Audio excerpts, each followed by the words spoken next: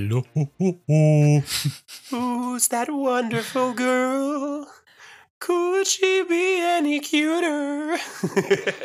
Who's that wonderful girl? Oh, how are you, my love? I'm great. I've been singing that to my partner in the mornings because he doesn't like getting up. I sang it this morning and we both laughed. Oh my god, that does feel like a very you and him coded thing. I can imagine that would kind of like fit in your Sylvanian family world. He's an extremely snoozy boy. He can lie in. Yeah. That boy. He's so sweet when he does. He's adorable. You don't want to disturb. See, when I'm snoozing, Nick just comes in and like crash bang wallops everything, opens every cupboard, turns on every light. I'm there like, ugh. Yeah. I'm actually quite nice, you know, when I want to be. This is the thing, when I want to be. There's a whole other when you side have to something me. to gain from it. Hey, do you want me to go and get you a croissant from the shop? A croissant? Is that okay? I'm going to get you a little croissant. I feel at the minute in Doctor Who land, I am just having the best time. Yeah. I'm truly having the loveliest time. I looked at my calendar today and the week of, I think like the 20th, the week of like the anniversary and the specials, I think it's been one of the best weeks of my life. Like it's never going to get better. No, my colleagues at my actual job, which pays me money, put in a team dinner for the night of the 22nd, and I was like, oh, that's nice, because I actually already booked off the 23rd as annual leave in anticipation of it being a big day. But then you remembered. And well, I was like, oh great, I'm free on the 22nd. I think it's probably like the biggest ever night in a London-based Doctor Who fans calendar ever. It's literally the event of the like the war. We're talking about Gallifrey Cabaret for anyone who wasn't aware. Like the war to get these tickets. I remember I saw them post it saying that they were dropping the tickets, and I waited maybe 30 minutes or something. All of them had sold out. All had sold out. I had to wait for the second release of tickets, and I remember Reese, who's one of the co-founders of the event, messaged me as soon as I put the order and just like, well done, you got them. I mean, honestly, it's worth the hype. They are the loveliest people, so talented, so brilliant. We're very, very lucky to have them on our pod, actually. We we are. A long time ago now. And we've said this before, but when we approached them to interview, I was so like, I don't think they're even going to reply. Like, I was like, it's going to be a no, it's going to be a no, it's going to be a no. So yeah, that's going to be a big night. And then I've got my episode of Bargain Hunt is on BBC One. Funny enough. Oh my God, yeah.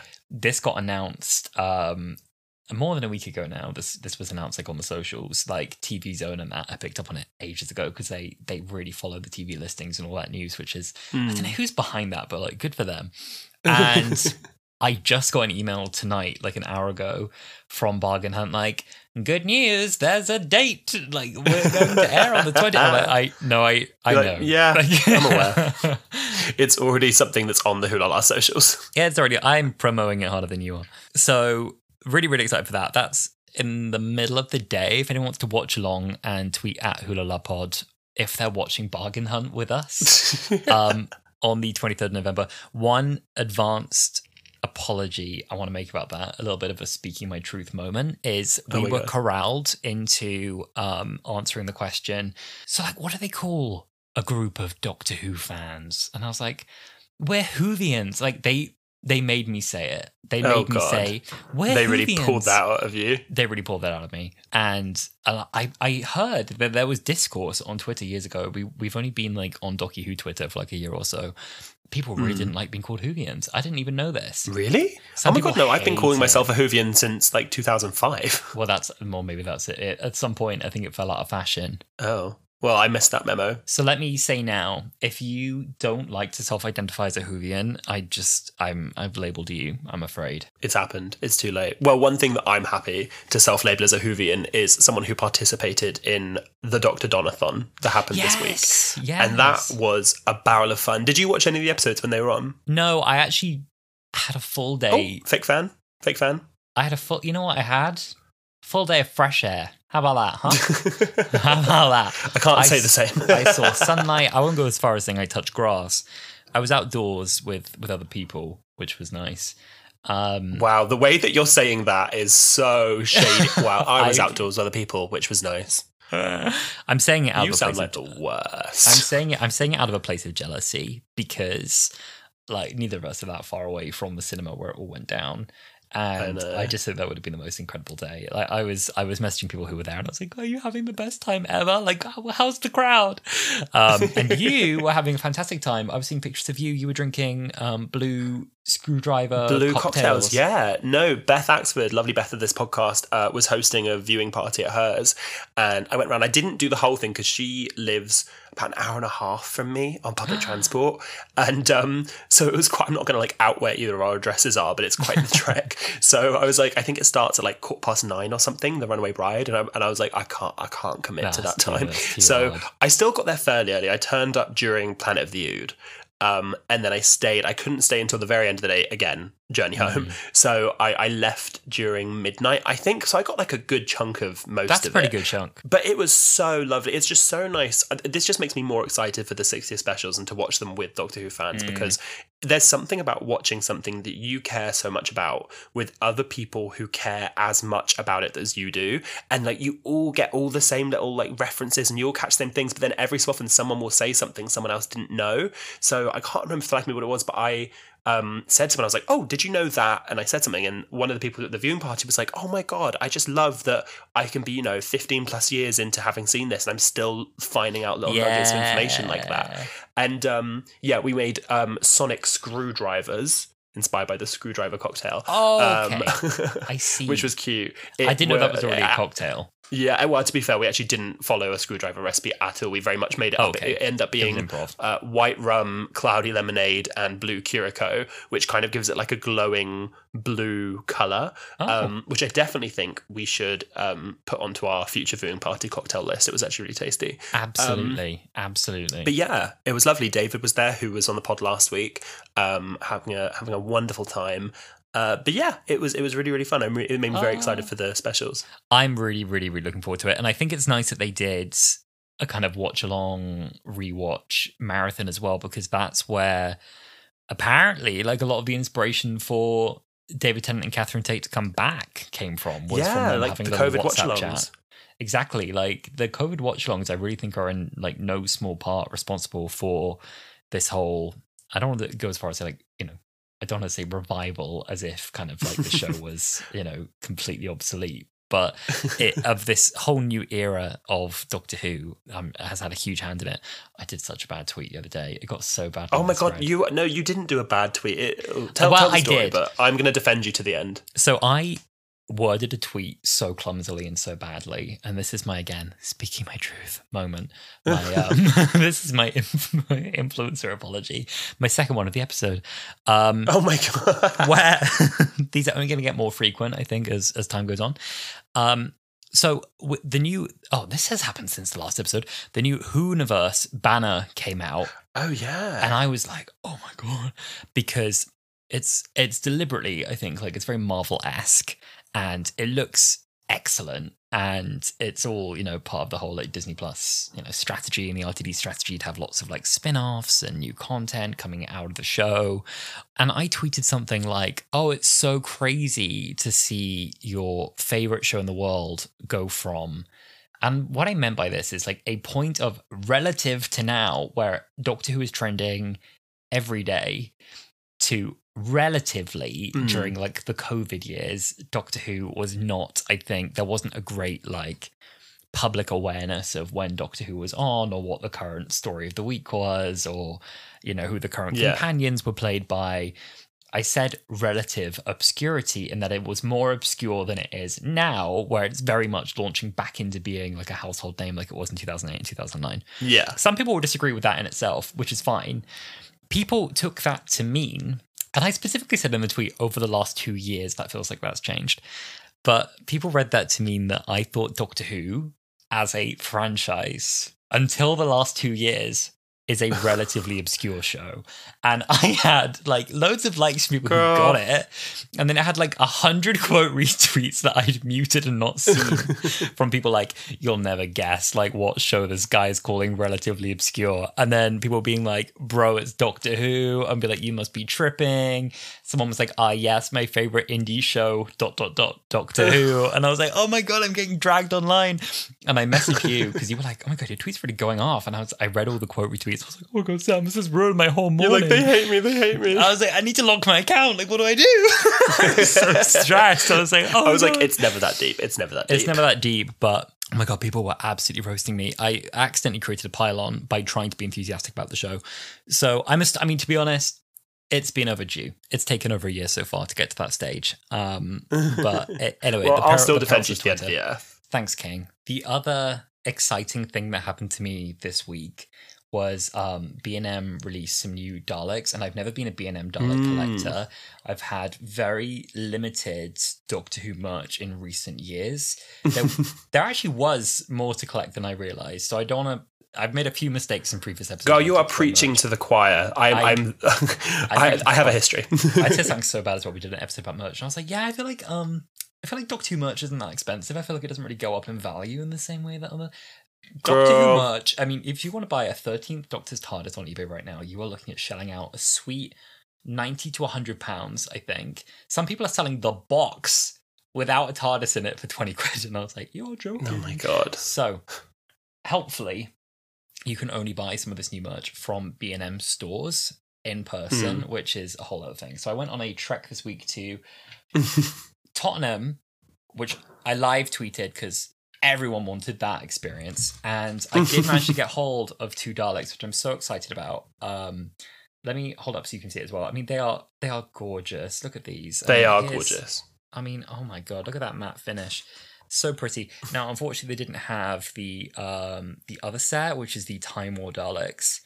God knows where I'm going to put these, by the way. They are truly such salt and pepper shakers. Oh my God, you need to make them salt and pepper shakers. They should be salt and pepper shakers. I just think they're so dinky. I just think they're absolutely adorable. But the hunt involved, the funny part of this story is because people are running to B&M stores to sweep these up and put them on eBay and sell them at 3 times the price, which they're doing, by the way. Someone was selling 11 sets of these. You could only buy it as a set of 11 boxes for oh my God, £480. So you didn't even get a discount for doing that. I got to the checkout and the woman there pulled down her mask and she looked at me like, and she was like, have you already bought these? And I was like, no, I haven't. She was like, a lot of people have been in here lately look like you. I was like, I feel like that's a read. And it feels like it's a read. Security guard next to it was fully like you piece of shit trying to buy Dalek. Like, you think you can trying to nick these Daleks? You're trying to get my Dalek? Laugh it off. Anyway, that was my funny story. Anyway, it took a good 40 minutes to get home with these. Great fun. But mission success. Mission success. Would do again, probably. You can come with me next time. Well, talking about Daleks, there is very, very few of a Doctor episode that I would like to talk about that involves such creatures beyond Series 4, Episode 12, The Stolen Earth. Where's it gone? Where's it gone? We don't know. It's been taken. Can't find it. My dog's locked in Costa. My dog's locked in fucking Costa. Excellent. Well, The Stolen Earth came out on the 28th of June 2008, which I always forget how long ago this was. I remember vividly, I was finishing year 6 and was going on a residential trip for like a week, and I came back and the Radio Times had arrived for that upcoming week and had a picture of like Rose, Martha and Donna on the cover. And I was like, oh my God, it's just amazing. Very, very exciting. It was directed by Graham Harper and written by Russell T Davies. The viewership for this episode was 8.78 million, which at the time was the highest ever recorded viewership for an episode of Doctor Who, which is insane, but also not surprising given that it is the Avengers Endgame of Doctor Who. And it has an IMDb score of 9 out of 10, which I think is ridiculously low because it should be 10 out of 10. Oh, I feel that. I do feel that. It's crazy because I know the way that we consume television has really changed, and so much of what we watch now is on catch up and on demand and not live TV anymore. It's so wild now, I think, to imagine like almost 9 million people sitting down to watch an episode of Doctor Who at the same time.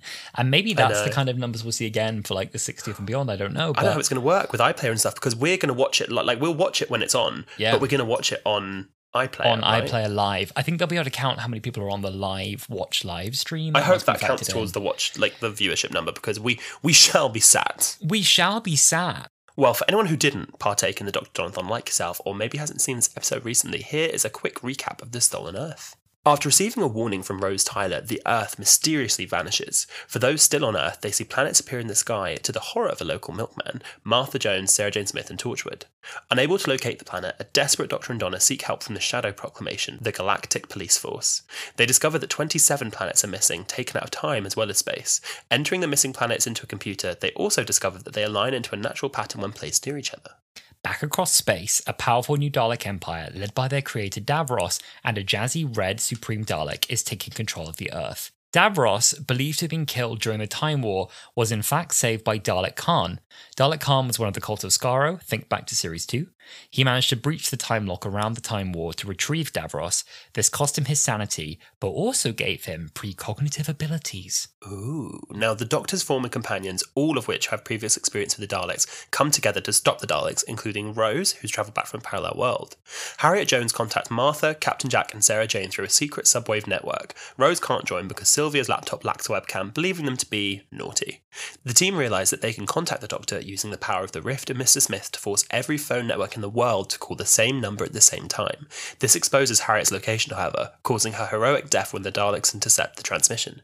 The Doctor locates Earth hidden within a pocket of time, a second out of sync with the rest of the universe. Upon entering, he's able to communicate with his former companions, all except for Rose. Davros soon interrupts, taunting the Doctor. The Doctor makes his way to Earth, and Rose locks onto the TARDIS's location. Just as they're about to finally reunite in an abandoned street, a Dalek shoots the Doctor. Jack comes to the rescue, killing the Dalek, and helps carry the Doctor into the TARDIS, where he begins his inevitable regeneration. Rose and Donna watch on in tears as they prepare to say goodbye to the man they know. Oh my god. Oh my god. Oh my god. Cliffhanger of all cliffhangers. I mean, we'll get to it, but cliffhanger. What, tell you what, you know the cliff, the edge of the cliff? I was hanging off it. That's where I was. Hanging off it. Now, I mean, as I'm sure you can tell, we bloody love this episode. We bloody love it. But we reach out to all of our followers on Twitter to see what you guys thought. And I'll tell you this, I think they love it too. Oh, go on. Oh, do they? Do they? I think they do. Go on. Do. We asked what are some of your thoughts on the episode Stolen Earth, and Liam Rice tweeted saying, "There are so many moments in this amazing ep that I love to tease. Martha, look up the sky. What is it? The line delivery gets me every time." And also Rose serving pure intergalactic model before getting zapped to the Doctor. Yeah. That is one of the most iconic one of the best, funniest poses in this. I love Doctor that. Who. I love that. William said, "The Stolen Earth and Journey's End is Infinity War and Endgame for the gays." Can't say I disagree. So true. So true. Sammy says it's the perfect conclusion to RTD's world building, has all the usual elements too, including Trinity Wells. Oh, Trinity. I think she's going to be back as well, you know. I think she's going to be in the 60th specials. It's not been confirmed, but I feel it in my bones. Her news network is. So let's hope she follows. Mm-hmm. Gavin said, "It's utterly fantastic. All the names in the credits were such an exciting moment. Seeing everyone back was so good, and the end of the episode was a WTF moment." Yes. Completely agree. Yes. And Matt said, "A great payoff for the world-building perspective. Shout out to the music. The combination of the Bopalicious hanging on the tablophone, Davros' sinister motif, and the gorgeous rueful fate of Donna Noble is what tipped me into deciding I needed to get the CDs." Now, Absolutely. I mean, you're a soundtrack fanatic. What do you think? Oh my god, Bopalicious. Excellent terminology for hanging on the tablophone. Hanging on the tablophone is in my notes today to comment on because it's one of the best tracks in Murray Gold's esteemed career with Doctor Who. Bopalicious and CDs. Funny enough, I think I only had the first CD from the soundtrack, like the series 1 and 2 CD. I don't think I ever had anything after that. That's probably a CD collection I should work on. Now I think about it. I just used to... I mean, what can we play CDs on nowadays? I mean, let's be honest. It's having it. What I like a lot, I don't want to go on a tangent, is, you know, the CDs, they don't do it in jewel cases anymore. They do them in like paper CD. Yeah, but I prefer that. I love that. If they would re-release all of them on like paper, They're like tiny vinyls. It's like a mini vinyl. Yes! Tiny vinyls.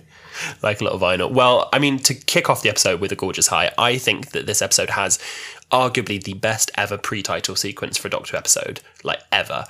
It has Martha, you've got Torchwood, you've got Sarah Jane, you've got Wilf, you've got Rose, you've got the Doctor, you've got Donna, you've got the Milkman. It fits so much. That Milkman, that poor Milkman. It fits so much into the 2 minutes before the titles even start, and it just perfectly sets off the tone for the entire episode. Completely.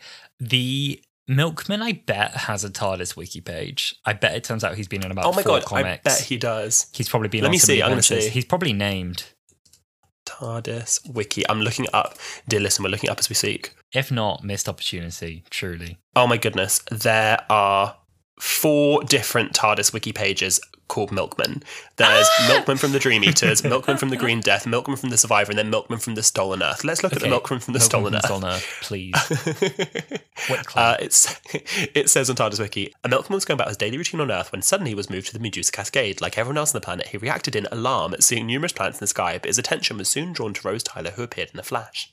So true. So true. I can't disagree with any of those bestie. facts. So true. Yeah, pre-titles content was stellar. I loved the second it all starts to kick off, the pace is relentless right up until the titles. I love that. When we blast across and it's far across the universe, and the first face we see, it's Martha Jones.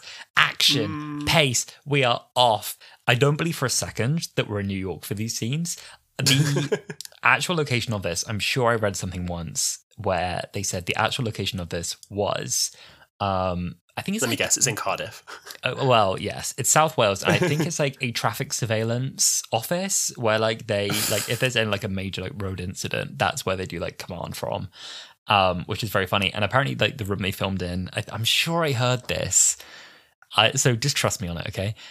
Someone said they were told if we need this room back, you're out. The unit dressings, the rest of it, if something happens to Cardiff's traffic, you've got to go. You're out with all of your US flags and the rest of it. You're out, which is really funny. So presumably they didn't have an interruption. That's a risky business. That's good. And I agree. I love how the pace of it is from the get-go incredibly doof doof doof, but you do get, even in the pre-titles, that little pause where the Doctor soak up what's happening and Donna just sort of pauses and says, but Rose is coming back, isn't that good? And he's yeah, bestie. Yeah. I just love they're just best friends. Yeah, they're just I love friends. it. They're such good friends. And as well, that's kind of the little audience voice there, isn't it, as well? Just wait, but hang on, despite all this, we have got Rose back. Even though we've got Rose coming back. Oh. And I love the build, the ridiculously dramatic build to, it can't be. Dad, look in the sky. And it's oh my God, what are they looking at? Oh my God, Mr. Smith being Sarah Jane, I think you should look outside. I think you'll find the visual evidence most conclusive. Exactly. Funny comment, because it isn't. It doesn't really explain very much, Mr. Smith. There are stars in this. Mr. Smith's correct answer is we've travelled across space, not the planets came to us. But nonetheless, he's you'll find it made it more dramatic. It made it more dramatic. Much more dramatic. Where do we start with some highs about this episode? We'd love to play this game, dear listener, of highs, lows, mixed points. Once again, I fear we just have I'm not highs. going to lie. I don't think I have a single low for this episode. Mine are highs and highs and highs. So I'm happy to jump on wherever you want to start. I think a great place to jump on is let's talk about Rose Tyler, because this is her return. And that is the gag of the century, is that Rose is back. And is this her return, or is Turn Left her return? Well, it's her return to our world for the first time. Yes. Well, was Partners in Crime her return to our world? Oh, she's returned 4 times already. Fine, but no, I get what you mean. You get what I mean. I love even Donna's line there. So I just met Rose Tyler. I'm just oh my God, you did! Oh my God, this is happening. Yeah. I mean, I wish I could capture that feeling of how young me must have felt watching that. It's so hard now to obviously remember because it was so long ago. I know I would have been screaming at that fact that was happening. No, me too. I remember, I've said it on the podcast before, but I remember being so excited for when Midnight aired because I knew the next time was going to have Rose in it. So I vaguely remember being at my grandparents when this came out and I don't remember any particular moment. I think the only moment I remember is seeing it say like to be continued at the end and being like, oh my God. But yeah, knowing that Rose was coming back and she was going to meet like all my like, you know, she's going to meet Donna and she's going to meet Martha and she's going to see the doctor again and Jack's going to be there and all this stuff. Like it was just so much. And I feel like we'll talk about it more in the next episode when we look at Journey's End, but there were still so many surprises of people that turned up that like I had no idea were coming back. I kind of love that feeling of like, Rose is about to meet all of our new friends. Like, these are people that we like. And it's like, oh, come meet all our new friends. Like, there's Martha and there's Donna. And it's almost like, and you don't need to be jealous of any of them because he stayed loyal to you, girl. He stayed loyal. Except when she's watching the Subwave Network and she thinks that it's going to open up to her and it opens up to Martha and she's like, who's she? I want to get through. Like, I suddenly realised that like Rose doesn't know who Martha is. Yeah, but Donna does. That's one moment that I really like in that as well. Like these teeny weeny little callbacks. This continuity I think is so satisfying to me. Like the Donna looks on the screen and it's like, and there's Martha. And I'm like, oh, yes, and you know each other, your friends. Who's he? Just jumping off of that, like, obviously this episode is accumulation of lots of things that we knew were happening, like, you know, the stars are going out and Rose is coming back and all this stuff. But there are so many teeny little, like, connections to the wider Whoniverse that just make me so excited for Doctor Who going forward. And, like, we've just come off the back of watching an episode from Flux, and I don't want to become a Flux hater, but seeing how they do the world building in this era compared to then is so crazy. Like, when they're on that call, Jack says, Sarah Jane, like, oh, I've been following your work, good job with the Slovene, as a reference to the Sarah Jane adventures. Later, when the Daleks coming into Torchwood, they say, like, we're not going out without a fight, like, Owen, like, Tosh, and they're referencing what's happened before on Torchwood, and, like, there's other little references, like, to planets and stuff that we've seen before, and it's like, this really is one big connected world, and Rose is in the middle of it this episode. I love it so much. I'll say one last thing about Rose that is really funny to me, because I want to talk more as well about the way they've built this whole kind of interconnected universe and how pleasing that is and how much attention is paid to everyone's personal stakes in this as well. And like none of that really gets lost in this, despite how dense the episode is, which is fantastic. The way Rose materializes from A to B, and she's always serving when she departs and when she leaves. It's so always funny. Superhero pose. Always superhero pose. It's just one hand on hip, one leg jutted out, straight, like face, like smizing, not even smizing, not even a smize, just like, serving cunt. Oh, you couldn't see what I did with my mouth, but I did it just right, like Rose did. Model face.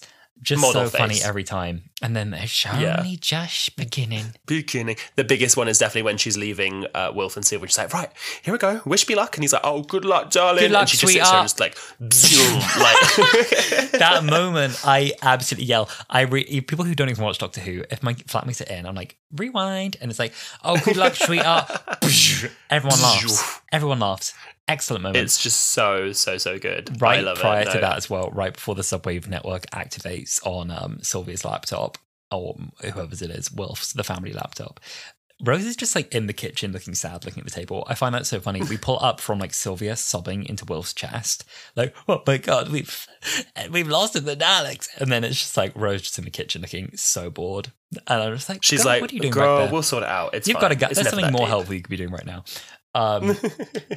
Back to what you were just saying. Yes, with the world building. The world building, but also I think like this is what is so great about RTD writing, I think, is he really gets how to write great, believable characters with real personal stakes. Like there's little moments. Gwen calls Reese and it's like, I love you. And there's a little, like, there's time given to say that. That is what you would do. You know, it's like, it's all going to shit here, but I love you. Call my mother, tell her to take her pills and go to sleep. It's funny.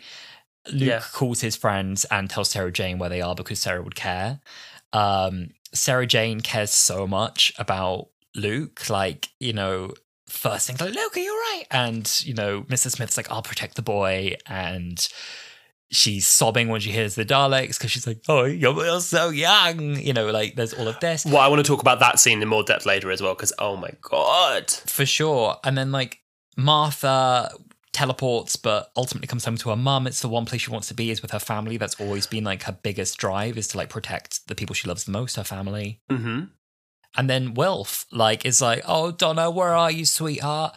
You know, he wants to call her. So everyone all the way through as you would in a crisis situation, like the one thing everyone wants the most is to know where their loved ones are and to be with them. Well, even like Donna in the TARDIS, the thing she immediately realizes is like, well, if they've moved the Earth, they've lost the sun. Like, they're dead. Is everyone dead? The Doctor's just trying to like figure out the mystery of it, and she's like, "That's my family. That's my entire world. Like, are they dead?" And the Doctor's like, "I don't know." But yeah, completely agree with you. I made a note here because I just think that the interconnectivity that it takes to put all these people from all these different spin-offs and everything together and make it a cohesive story, this is just a masterclass in writing from Russell. You have all these separate threads and characters that connect, but I think the reason it works so well in this story is because they are all following the same story, and even down to the editing, we are constantly following the story. So like an issue we had with Flux is that you'd be following one story and all of a sudden you'd cut somewhere else in space and someone's having a completely different adventure. And it's kind of like a real cut of the pace. There's this amazing sort of sequence of editing that I think when they're all looking at the footage of the Dalek spaceships, like bleeping in closer to the Earth, and Rose is looking at the spaceship on her laptops. That then cuts to Wilf and Sylvia watching the news where they're saying, Dad, come quick, they're saying spaceships. That then cuts to Torchwood looking at the ships on the monitor, which then cuts to Martha calling Jack to talk about it. And it just shows that all of these separate people that are all very loosely connected are all following the same storyline. They're all having the gathered same around the same event from all these different perspectives, and they all have their part to play in that same story. And you can kind of then see the threads converge, which in Flux, for comparison, it felt like we were saying Village of the Angels, you could have just removed, like literally cut out the Flux element of that story and it would have made no impact, and you could have just told that story in a different episode. You can't take anything out of this. You'll find out later how that links in about 3 episodes' time, but for now, keep that on the back of your mind,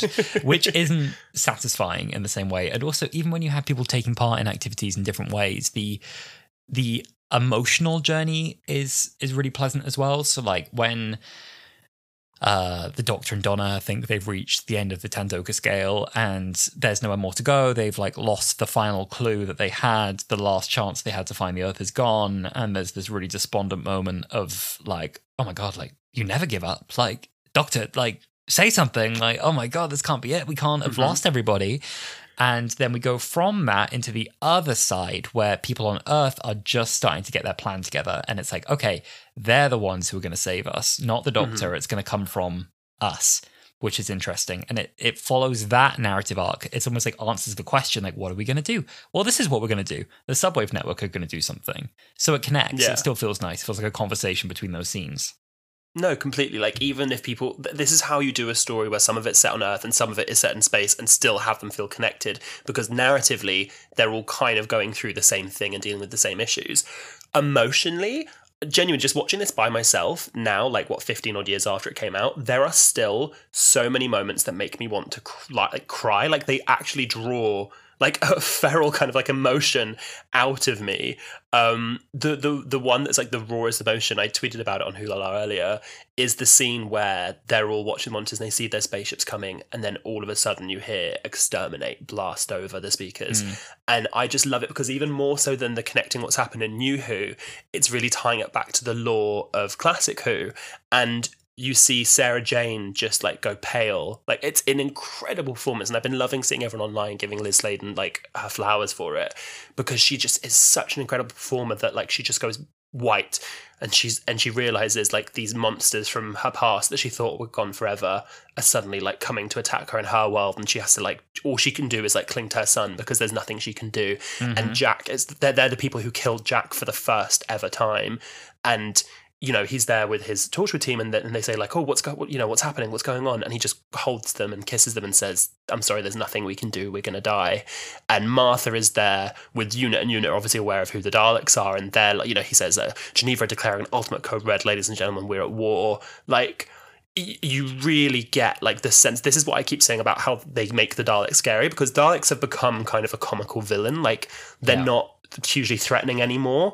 This is how you show what the Daleks should be. Like, there's no big army, there's no big like explosion or whatever, like, well, there is later, but they are introduced just by one word. There's plenty later, but they literally are introduced just by one word. You don't even see a Dalek, and you're just looking at the reaction of all these people who know what they are, and it's just chilling.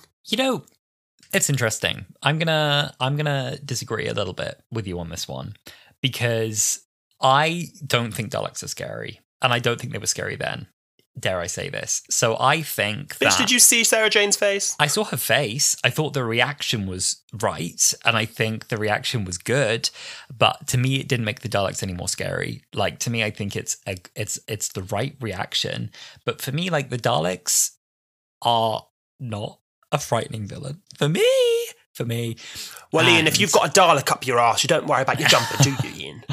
I feel like the reactions to the exterminate over these speakers are stronger than the actual fear I get from the Daleks. For me, the reactions I But really that's the like. point. I guess. But the point is that you're getting the fear that, because you as a viewer aren't scared of the Daleks. Like, it's not saying that you as a viewer are meant to be scared of the Daleks. It's saying you as a character are meant to be terrified of a Dalek. You're supposed to be, but then like the second a Dalek comes on screen, it's funny to me. Like, to me, the Dalek is better as a comedy character. And this is why I shouldn't be allowed. This is why I should be allowed to judge the show. If you've ever seen anyone do like a funny dub of a Dalek, hysterical, because Daleks are good comedy characters. Dalek Khan in this, insane Dalek Khan, my favorite Dalek immediately because he's funny. Like when the red Dalek, the Supreme Dalek, is like, the abomination is insane, and then he's like, Dalek Khan's like, the doctor is cutting. Immediately, I'm like, favorite characters in this. They don't scare me. But I don't think that I think there's a difference. Like, I'm not scared of the Daleks, but I feel the fear of the Daleks in this. I don't think that it's meant to make you as an audience scared of the Daleks. I think it's meant to make you as the audience understand how terrifying the Daleks are for the characters. I think that's what then gets lost in episodes like The Witch is Familiar, where like you can then suddenly crawl inside a Dalek and it's, you know, that kind of stuff. I think that like seeing the fear it has in Martha, Sarah Jane and Jack, like that makes emotion come out of me. Not fear, but like I go, oh, I can understand what a threat these characters are, which I agree you then lose as they like. I get that. But then we have a scene with the Daleks where they'll be like, the males, the females, the descendants, and like immediately I'm like, they're funny. They're just funny. Or like, you know, a Dalek with a splodge of extermination paint in its eye, you know, and it's like, oh, I reckon a good splodge of paint in its eye, you know. They're funny. Or like even a Dalek getting shot by Captain Jack and just a distant funny to me every time. I don't know. It's like, for me, like the scariest Daleks we had in a while recently were actually when we saw in the Chibnall era Daleks leave their casing and possess someone with a horrible, like, ugly tentacles. That was really, really good. For me, didn't find RTD era Daleks frightening after the episode Dalek. In that episode, I think the Dalek's really scary. When you have loads of Daleks together, they lose the fear factor for me. I agree with you. When you have loads of Daleks together, you lose the fear. I do think that and again, I don't necessarily mean that they're scary and that I am afraid of them as a viewer or I was as a child, but I think the reveal of the Daleks in series 2, I'm so excited to at some point look at Doomsday. I want to like put it off because I know we're like doing the series 4 finale now and I want to put the series 2 finale off way down the line for Hulala. But when you think this is a Cyberman story and there's the big orb and you think that, you know, it's something to do with Cybermen and they come out and what happens is 4 Daleks. Yeah. And you think, oh my God, I know what happened when there was 1 Dalek and now there are 4. Because I agree with you, the ones who have like hundreds of Daleks, like you kind of like, they're just tin soldiers. But I think that there was definitely fear for the Daleks in those episodes. Yeah, I get that. That's a story for another time. What I will say about that though is I think we should talk about Davros, because this is Davros's big return. Yes. I think that some of that grossness that you were talking about like, you know, the creature within the Dalek casing, you get that with Davros because I love the redesign they did for him in this. It really just felt like they took the classic Davros and like scaled it up a bit. There's that scene where he says that he grew all the Daleks out of his DNA and he unbuttons his shirt and opens it and you see his just raw, fleshy rib cage and every single Dalek has a piece of his DNA in it to make them like pure Daleks. I think that it's such a great return, and what I really love about it is that they didn't just go, and here he is, another big bad, as if like he's another emperor of the Dalek, whatever. They play with his dynamic where like and again, we'll talk about it more in Journey's End, but he might not be in charge of the Daleks. He's their creator and they like respect him as their creator, but he isn't actually the one calling the shots, but he truly sees himself as like the god of the Daleks. And I really, really like that. And again, same point I made before about when they heard Exterminate, as soon as Davros's voice comes through the subwave network, and what I absolutely love is Sarah Jane's reaction and the Doctor's reaction, because the Doctor is reacting from the Time War because he last saw Davros canonically in the Time War and thought that he fell into the jaws of the Nightmare Child. But Sarah Jane was there on the day Davros created the Daleks, and she just, again, goes cold, and she's like, no, but he's dead. And you get a sort of payoff to that in the next episode, which is very exciting. But I really, really like how they introduced Davros. Yeah, I agree. It was nice that we got like this like tease. We get a silhouette, we get his hands. We don't get the whole thing all at once. And it's Julian Bleach, isn't it, who plays the Davros in this one. The voice for Davros is excellent as well. It's really cool. The modulator effect they put on it as well, it gives like a kind of like a raspiness to his voice where he always sounds like he's like kind of sickly. Yeah. And yeah, the design for Davros in this as well, like he truly looks like a corpse. He looks like something that is like rotting, and like that ickiness that's the ick factor I want from a Dalek. That's like, the ick you want from the Dalek. Like beneath the like polished bronze exterior is something really horrible, like something very like like gives you like a proper like rejection, like ugh. So Davros, fine. Davros gives me the ick I desired. Yeah, no, I get that. Something I really like in The Stolen Earth and RTD generally, because we've had this in other finales with like we had Peggy Mitchell in The Army of Ghosts as well. The only spirits I serve in this pub. You do the quote better than me. The only spirits I'm serving in this pub are gin, whiskey, and vodka. Now you heard me. Get out of my pub. So good, so good. And then in this one, we get Richard Dawkins first doing his like, but it's an empirical fact. The planets didn't come to us, we came to them. Just look at the stars. We're in a completely different region of space. We've travelled. And then you do Paul O'Grady, because I can't do that one either. Oh my God, when Paul O'Grady comes on screen, he's like, do you know what? I look up and there's all these moons and things. Do you see him? Thought, what was I drinking last night, furniture polish? And then Yanto's like, ha ha ha ha ha. Yanto! Time and place. Oh, it's funny though. I love it. I really like the real world tie-ins. You said your parents didn't like it. They were like, no, my parents used to hate it when they put like the news and stuff on it. They used to hate it. They'd be like, it blurs the lines between reality and blah, blah, blah, blah. I used to love it. When they had Blue Peter on every time, I was like, oh. Yes, we did. We used to get, who was making the spaceship cake in... Matt. Was it Matt Baker. Oh, Matt Baker. Oh, bless him. Not Gethin. We like Gethin. Not Gethin. Gethin, would you like, yeah. And then obviously we get Trinity Wells as well. We've talked about Trinity Wells. Yeah. But to me, she's a real world tie-in. She's someone I'd like to see read the real news. Praying for a return. Yeah. Paul O'Grady, I think, is one of the best cameos they've ever done in Doctor Who. It's so good. Do you remember in Series 3, they had like, for the Mr. Saxon campaign, they had like McFly, Sharon Osbourne, and what's her name, that MP? They all came Anne back. Widdecombe did it as well. Anne Widdecombe, yeah. Anne Widdecombe did it. And she's rather handsome too. The whole of McFly going, we're voting Saxon. We love you, Harry. So one place that they go during this episode is finally, I think, to the Shadow Proclamation. It was first mentioned in, I think it was in Rose in episode 1 of Series 1. And they finally go there. I love they brought the Jadoon back, because if it's going to be some kind of like intergalactic space police force, it makes sense that the intergalactic police are there. I love the design of it. Like, I think it's a really cool shot when they're like panning in, and it's got that like center bit and all the different like arms that go with different cities on the end of them. Love the references to planets in there too. They reference like Woman Wept and Clom, which are planets from previously in the series. I just think it's such a fun little scene. It's fun. Clom. Who'd want Clom? Who'd want Clom? It's funny, the interior of the Shadow Proclamation, after I'd imagined it to be probably this very like historic, like maybe it all happens in like a kind of stone amphitheater, like some ancient building with like columns. It's ultimately just like the inside of a private hospital. It's kind of how it looks. It's the vibe. It's very giving, like it would smell like a dentist in there. Well, it's weird because then when they bring them back in Series 9, I remember hating this because they film it. They actually bring back the woman from the Shadow Proclamation from this episode.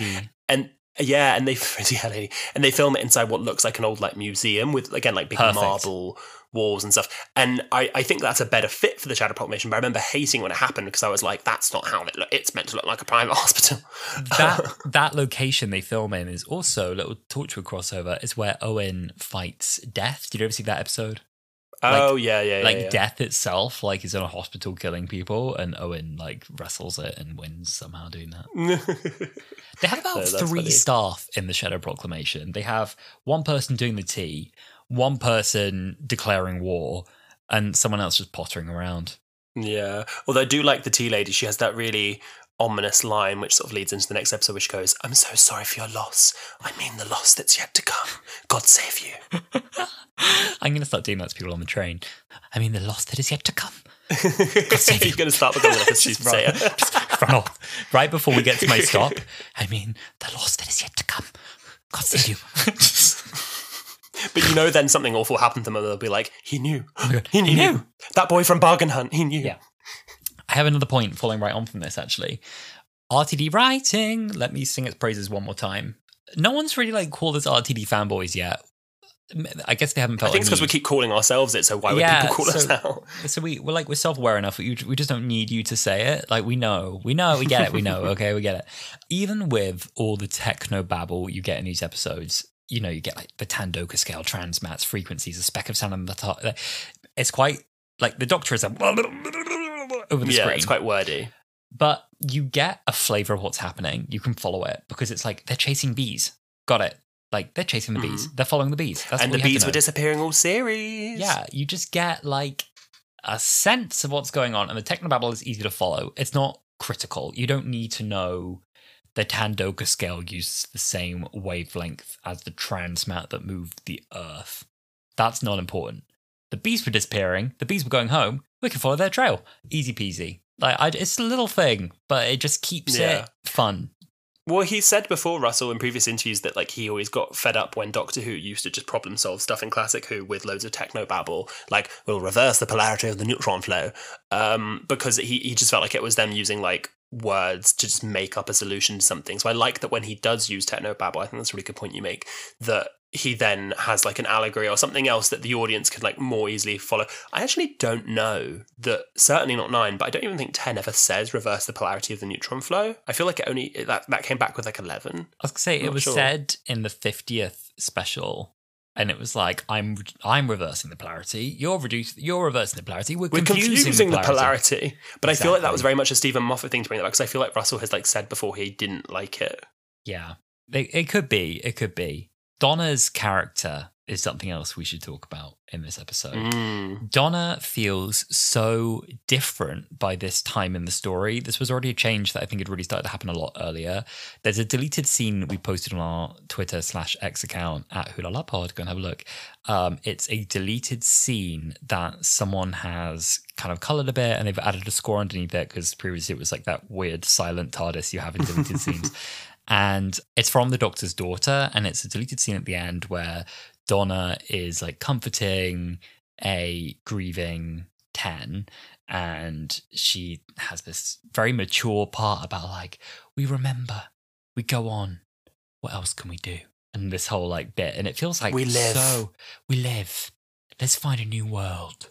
And it's so un-Donna compared to where Donna was, you know, with what? You're just saying words. You know, completely. That's not even a proper word. You're just saying things. Pockets. But it's also the same character, because you still have, I'm Donna. I'm a human being. Maybe not the stuff of legend. But every bit of his important Time Lord. Thank you. I mean, and she's always been observant. From her first episode, she notices things. You know, there are things that she picks up. You know, because she's like, well, you know, 1,000 words a minute. Her confidence seems so fragile, though, because within the same scene, like, maybe not the stuff of legend, but every bit, blah, blah, blah, she, you know, goes right from that to, as soon as she's, you know, then anxious again about kind of like, is anyone still alive? Are we ever going to find them? Have I lost all my family and everyone I know? I'm not used to anyone, you know, like, oh, they're not going to need temps anymore. No, that's any good for anyone now that everyone's dead. How should I know? And then back on, you know, the bees, you know, bam, like all that spark comes back again. It's great. And it's the Doctor who almost like gives her the reassurance. Like, Donna, you're brilliant. You're brilliant. Yes. What I love about the Doctor Donna's relationship by this point is that they equally need each other. Like, we'd already mentioned before that she has to kind of like send him and go, Rose is coming back. But there's a really gorgeous Doctor Donna scene when we'll get to the Subwave Network in a minute, but when they're on the Subwave Network and the Doctor hears Davros's voice and he just kind of freezes and tenses up and is terrified again. And Donna just kind of touches his arm and she says, Doctor, it's all right. We're in the TARDIS. We're safe. And she really like, it feels like they look after each other. Like, he gives her the confidence boost that she needs. She looks after him when he needs like a voice of someone who truly like cares about him. And that they both just like, in a completely platonic friendship way, like truly love each other. And I really love that relationship. They do. I'd heard, again, no source for this, so like challenge everything I say. I say nonsense and spread disinformation. That's why I have a platform. But apparently one of the reasons they deleted that scene where, like Donna touches the Doctor's chest and gives him this like reassurance of like, we go on, we live, what else can we do? We remember, was that it was read to feel a bit too romantic and that it maybe undermined the friendly relationship, and people were commenting under that and being like, no way, like that doesn't feel the case at all. Like, that feels very true to their relationship, that it's this like I agree. Mature, loving but platonic relationship between the two of them. So maybe they should have kept that in. But I love their relationship as well. Like, truly, I think for a lot of people, the favorite Doctor companion relationship we had, because it was such a different kind of two people making each other better, but I agree, it just being doomed to end. So, and hence, I keep forgetting this is why they get more of it in 20 days, which is so insane. Like 15 years I know. later. I was watching this and I always, because I've rewatched this two-parter probably more than any other Doctor episode. These are very much like my comfort episodes, and it's just wild to sort of come back to reality and realise we're getting Doctor and Donna again in literally less than a month. It just doesn't feel real to me now, because it was announced so long ago, and then the filming pics came out so long ago. And then we got the trailer a year ago, more than a year ago now. And we're finally 20 days out. It doesn't feel real at all, does it? It's bananas. It's crazy. It's so crazy. An important part of Donna's family as well, who are also getting back for his final performance on TV, is Wilfred Mott, played by Bernard Cribbins. I love Wilf. I love the humour that Wilf brings. I love Wilf's rebellious spirit as well. Wilf's bit where he comes out and says to Sylvia, they always want the women. Like, it's them aliens, I'll bet my pension. And, it's like, Dad, get back into... The way she's always trying to rein him in as well is so incredibly funny. Back all the way as well to Turn Nap, where it's like, oh, Dad, take those off, be classy. No, I shan't, it's Christmas. Can I tell you just something quickly about Wilf from that came off the back of the Dr. Donathon? Please. The people that I was watching it with, they were playing there were loads of games while we were watching. It's like you had to spot Twink of the week, and they realised that every episode has like a wonky shot, and there's a MILF of the week, like they were looking for like the milfiest MILF, and they said that they have this phrase in their house, which is the Wilfiest Wilf. Oh my God. And it's just been a common joke. And so they were hunting for the Wilfiest Wilf and the Milfiest MILF. And I just love that any episode that Wilf's in, he's just the Wilfiest Wilf. He's always the Wilfiest Wilf, every time. He's the Wilfiest Wilf, and like him with his paint gun and the naughty webcam and stuff, it just made me laugh, because now every time I look at him, he's the Wilfiest Wilf. He's the Wilfiest Wilf, every time. Yeah. I love, anyway, when she's trying to rein him in and she's like, Dad, please get back in the house. And he's like, nah, I reckon, good splodge of paint. Nah, get him right in the eye. They've only got one eye. They'll be blinded. It's just and it's a funny way to give him that like veteran wartime spirit. Like it makes sense as well for the character and the experiences he lived. I really, really love Wilf. Yeah. I think almost every character I'd say in this episode has a balance of funny and like emotional. And for me, the emotional scene with Wilf is where he's talking to Rose, and he's very clued into what's going on with the Doctor, so he's trying to get Rose up to speed on, like, you know, the last time I spoke to Donna, she was here, and I know she's been doing this. And Sylvia, who's seeing, you know, aliens and spaceships and planets, she's like, what are you two banging on about? And he just goes, she's out there, sweetheart, your daughter, she's travelling the stars, that Doctor, she always has been. And Sylvia's still, like, putting on down, she's like, oh, don't, shut up, don't be ridiculous. And Wilf just goes, like, look at the sky, look at the Daleks, you can't start denying things now. Yeah. And seeing how much he is just always in Donna's corner, like, he pays attention to everything she tells him. Yeah. He cares so much about her. He loves her so much, probably more than her mother loves her.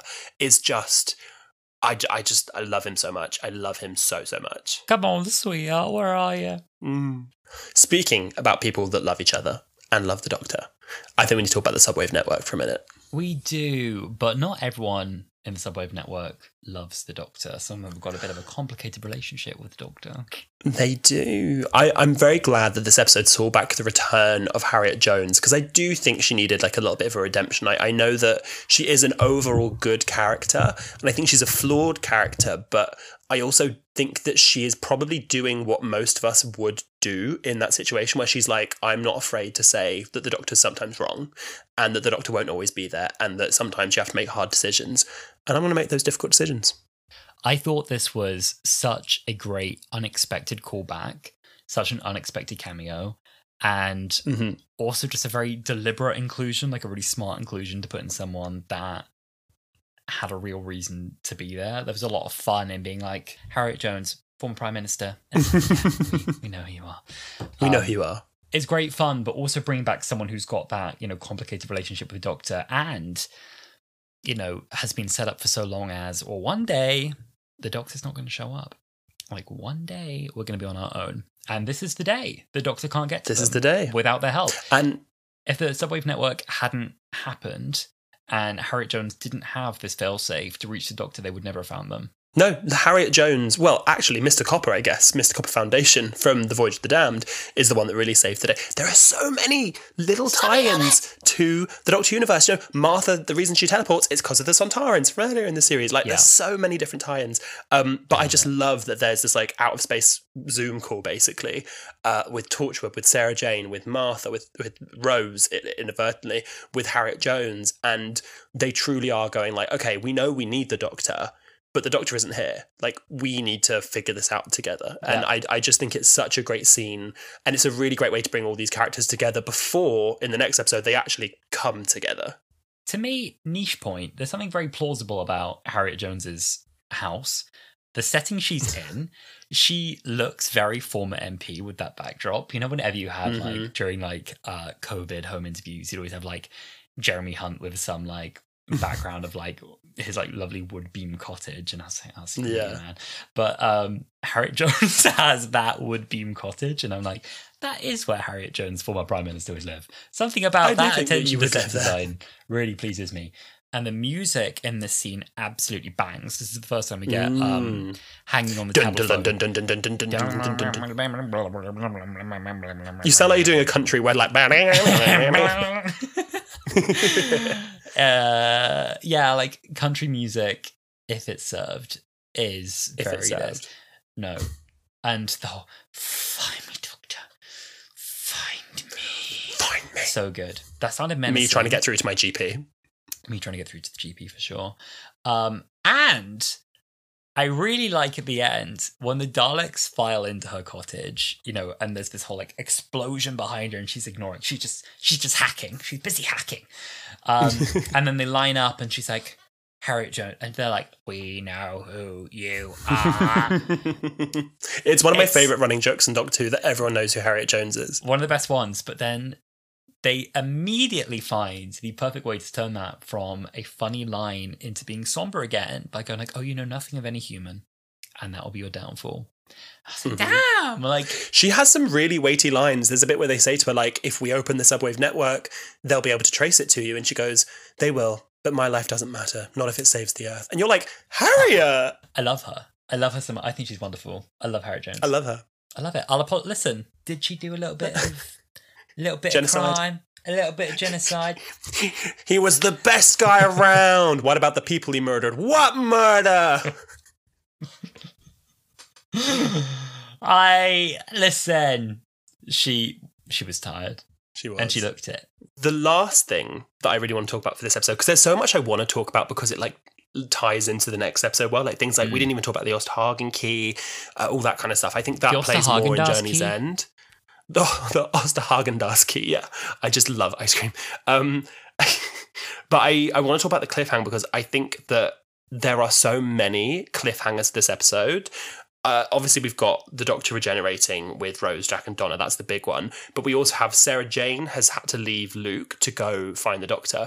I also think if you're kept up to date with where the Sarah Jane adventures were at this time, Mr. Smith, her supercomputer, just tried to like abduct and basically murder Luke. And there's this really ominous bit where she goes like, I have to go and find the Doctor. And Mr. Smith's like, I shall protect the boy. And Luke kind of looks at Mr. Smith a little bit like, oh, like you're really going to leave me with this babysitter? So she is on her way and she gets stopped by some Daleks who are about to exterminate her. So she has a mini cliffhanger. Jack, who is very clearly in love with the Doctor, at every opportunity, he did it at the end of Torchwood series when he does it now, he just abandons the Torchwood team whenever he has the opportunity to see the Doctor. So he leaves them to go find the Doctor, and then when it's just the two of them, a Dalek is coming to like basically exterminate them, and they're having to really make their peace with the fact that like they're probably going to die. And Gwen has this really gorgeous line. She's like, I'm not going out without a fight. Like Owen, like Tosh. Like Tosh. And that's so good. And then let's talk about the main deal, the big bang. The main deal. So we've been teased right up until this moment, and Rose keeps missing the Doctor. She's obviously found some way with her dimension cannon to like lock onto where he is and jump across different dimensions to find him. And we know from the Dimension Canon Big Finish spin-offs that she's in fact visited several other universes to find the right one. And it seems that she's got some ability to kind of lock on to the TARDIS, which is, I guess, why she arrived where she did at the start of the episode. And she just missed him and had sent messages, Doctor, into the TARDIS. And we'd never seen and the Doctor never sees them. Doctor, and the Doctor never sees them. Finally, the two are going to meet. And we have this gaggy, why didn't you ask yourself? Turns around. There she is, end of the street. And Rose's theme, it just goes, and just, dun, just beautiful. Dun. And it's this like moment of calm as well, where it's just them, like so far apart from each other, and just the piano notes and this empty street, no one else around. I love how happy for them Donna is. Donna is so happy for them, and they're just running for each other despite all the chaos, everything else is going on. It's just the only thing that counts. And then what happens right before they're allowed to meet each other? Dalek comes out, hits the Doctor, smacks him. And what I like about this as well, this effect, is it kind of lights up half of the Doctor's body. And I always kind of read that in my own head to be like, two hearts. Like they can kind of survive this because of their two heart system, but maybe that's not true. And down he goes, Jack appears, blasts the Dalek, and they do get the reunion. It's long time no see. Yeah, well, I've been busy, And then obviously she's absolutely devastated at the idea that she's going to lose the Doctor again and have to get used to a whole new man. Well, really, this is the Doctor, I think, that she truly fell in love with. And we think we're going to lose him all over again. I mean, what a cliffhanger. What a cliffhanger. I'm trying to find a picture, which I'll send to you later. I can't find it now. There are loads of prototypes for action figures that they were going to make and they never end up making. And one of them was an action figure of the 10th Doctor mid-extermination. Oh my God. So there's a picture somewhere, and I'll send it to you later, of him literally, it's a normal 10th Doctor figure, but like half of him is like glowing green and he has just like a skull on one half of his face, and it's quite harrowing, and I'm quite glad that they didn't end up releasing this action figure. Amazing. Absolutely amazing. I've also actually just found this prototype figure I was saying about. I'm just texting it to you now. I just want a live reaction on the pod to what this action figure looks like. Oh, that's horrifying, isn't it? You can see his... Isn't it's awful? Horrible. Oh, no. You can see awful. his kidney. What the fuck? You can see... That's horrible. Oh, you can see his, like, look at his, like, the teeth. No, it's the organ I don't like. It's that, like, is that even his... What even organ is that? I think that's his, like, collarbone, isn't it, or something? No. No, it's collarbone, sorry. It's a bone. His hip bone. Okay, that's better. I thought that was, like, a bit of intestine. I was like, that's horrible. Okay, you're right. It's a bit of collarbone. It's still not bad. Yeah. Let's move on from that. Let's move on. But no, I remember being shook when I watched this episode because it's one of the only episodes of Doctor Who. No next time. To be continue. And there's no next time sort of trailer. It was a gag. Shocking. Absolutely shocking. Absolutely shocking. A wonderful episode, Sam. Sam, did you enjoy this week? It doesn't sound like you did, so... Yeah, I had a bit of a shit time with it, really. No, I loved it. I can't lie to you. I muddled through. Did you like this episode? I loved this episode. It's very difficult now because I now, like with many of these episodes, right? You know it line for line for line. I knew words that were coming up that I didn't even know I knew before they came up. It's like knowing the words to a song. They're just in your head. They're just in your head, it's hard now to actually just like see it as it is and not just as like this thing that you know. It's very difficult. Of course I love it. It's one of the all-time best episodes. I was thinking about this before we did this because I knew we were doing this week's episode. I so badly thought I wish I could go back in time and interview my young self right off the back of this, like, what did you think of this one? But obviously not possible. Very sad. No dollars. Well, I'll tell you one thing we can interview, because I've got a couple of questions for you. I'm going to play a little game of Camp or Damp. Rose's superhero pose every time she teleports, camp or damp? Oh my god, so camp. One of the highest camp things we've ever reviewed on here on like Camp or Damp. The superhero model pose, hand on hip, leg out, hand on gun. Oh my god, camp. Not enough that can be said. Campy. I don't have the vocabulary for it. It's the campist. The campist. Wilf's paint gun and his naughty webcam, camp or damp? She says they're naughty. I love this so much. It's... is it camp as much as it's like very endearing? It's very... It's very sweet. What's that from? I don't remember. It's The Great Escape. It's The Great Escape. Yes, it's very Great Escape. It's very Dad's Army. It's not so Dad's Army. That's such a good Dad's reference. Army camp? That's a funny one. No, I don't think it's camp, but this is a very good reference for that kind of Wilf. It's the Wilfiest wonderful. Wilf. I don't know if it qualifies for camp, so I'm gonna have to leave that one undecided. Maybe that's one that the Hula La listeners can comment on for us on Twitter and give us. Yeah, you'll have to let us know. Is it camp or damp? Yeah. Well, here's one that I know I have an opinion on. When Gwen sees the Doctor for the first ever time, and she goes, "Oh, he's a bit nice. I thought he'd be older." Camp or damp? He's not that young.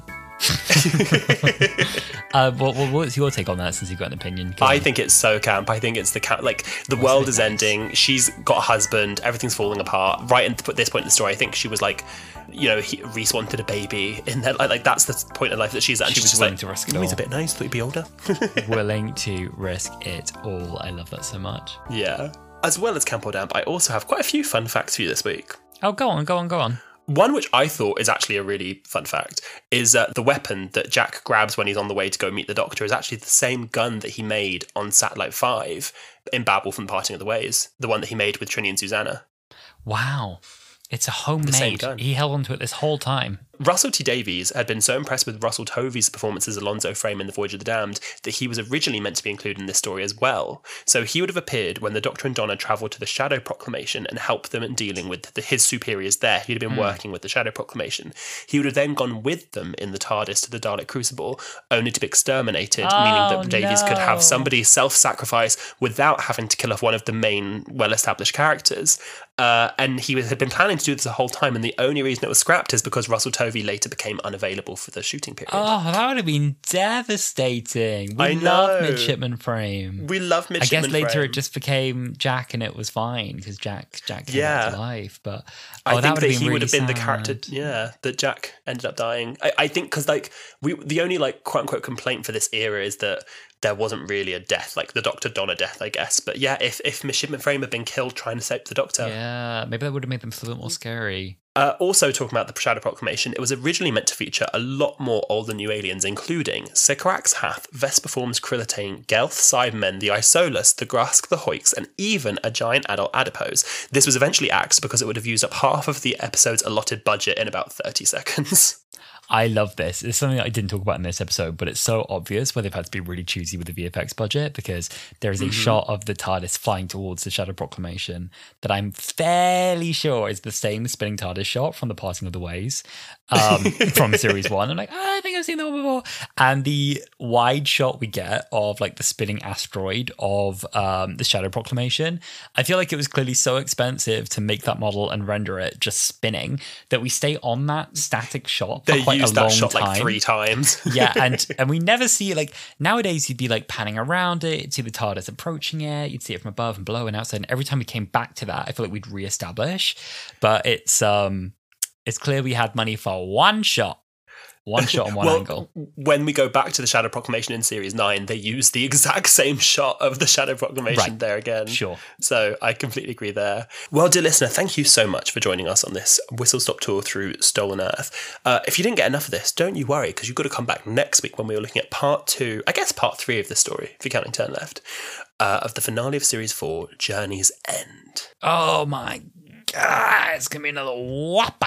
So please let us know on all of our socials, Twitter, Instagram, TikTok, all of the above. What do you think of the finale of this episode, Journey's End? Please reach out to us and let us know. You can find us on all of our socials at HulaLaPod. You can also go on our YouTube channel and rewatch old episodes of the podcast, also at HulaLaPod. Oh, yes. What else am I meant to say? Oh, yes. If you have a moment, we'd really appreciate if you could give us a rating on this podcast. It really makes a difference for algorithms and such. And also, we just really appreciate it. So if you could go and follow us on wherever you're listening to your podcast, Spotify, Apple Music, and also just leave us a review. We'd really, really appreciate that. And if you're feeling really generous, you could even share the podcast with a friend who you think might enjoy it, put it on your story, and help us reach more people. Exactly. Well, thank you so much for listening to this episode, and we will see you next week when we revisit Journey's End. We'll see you then, my darlings. Bye. Bye.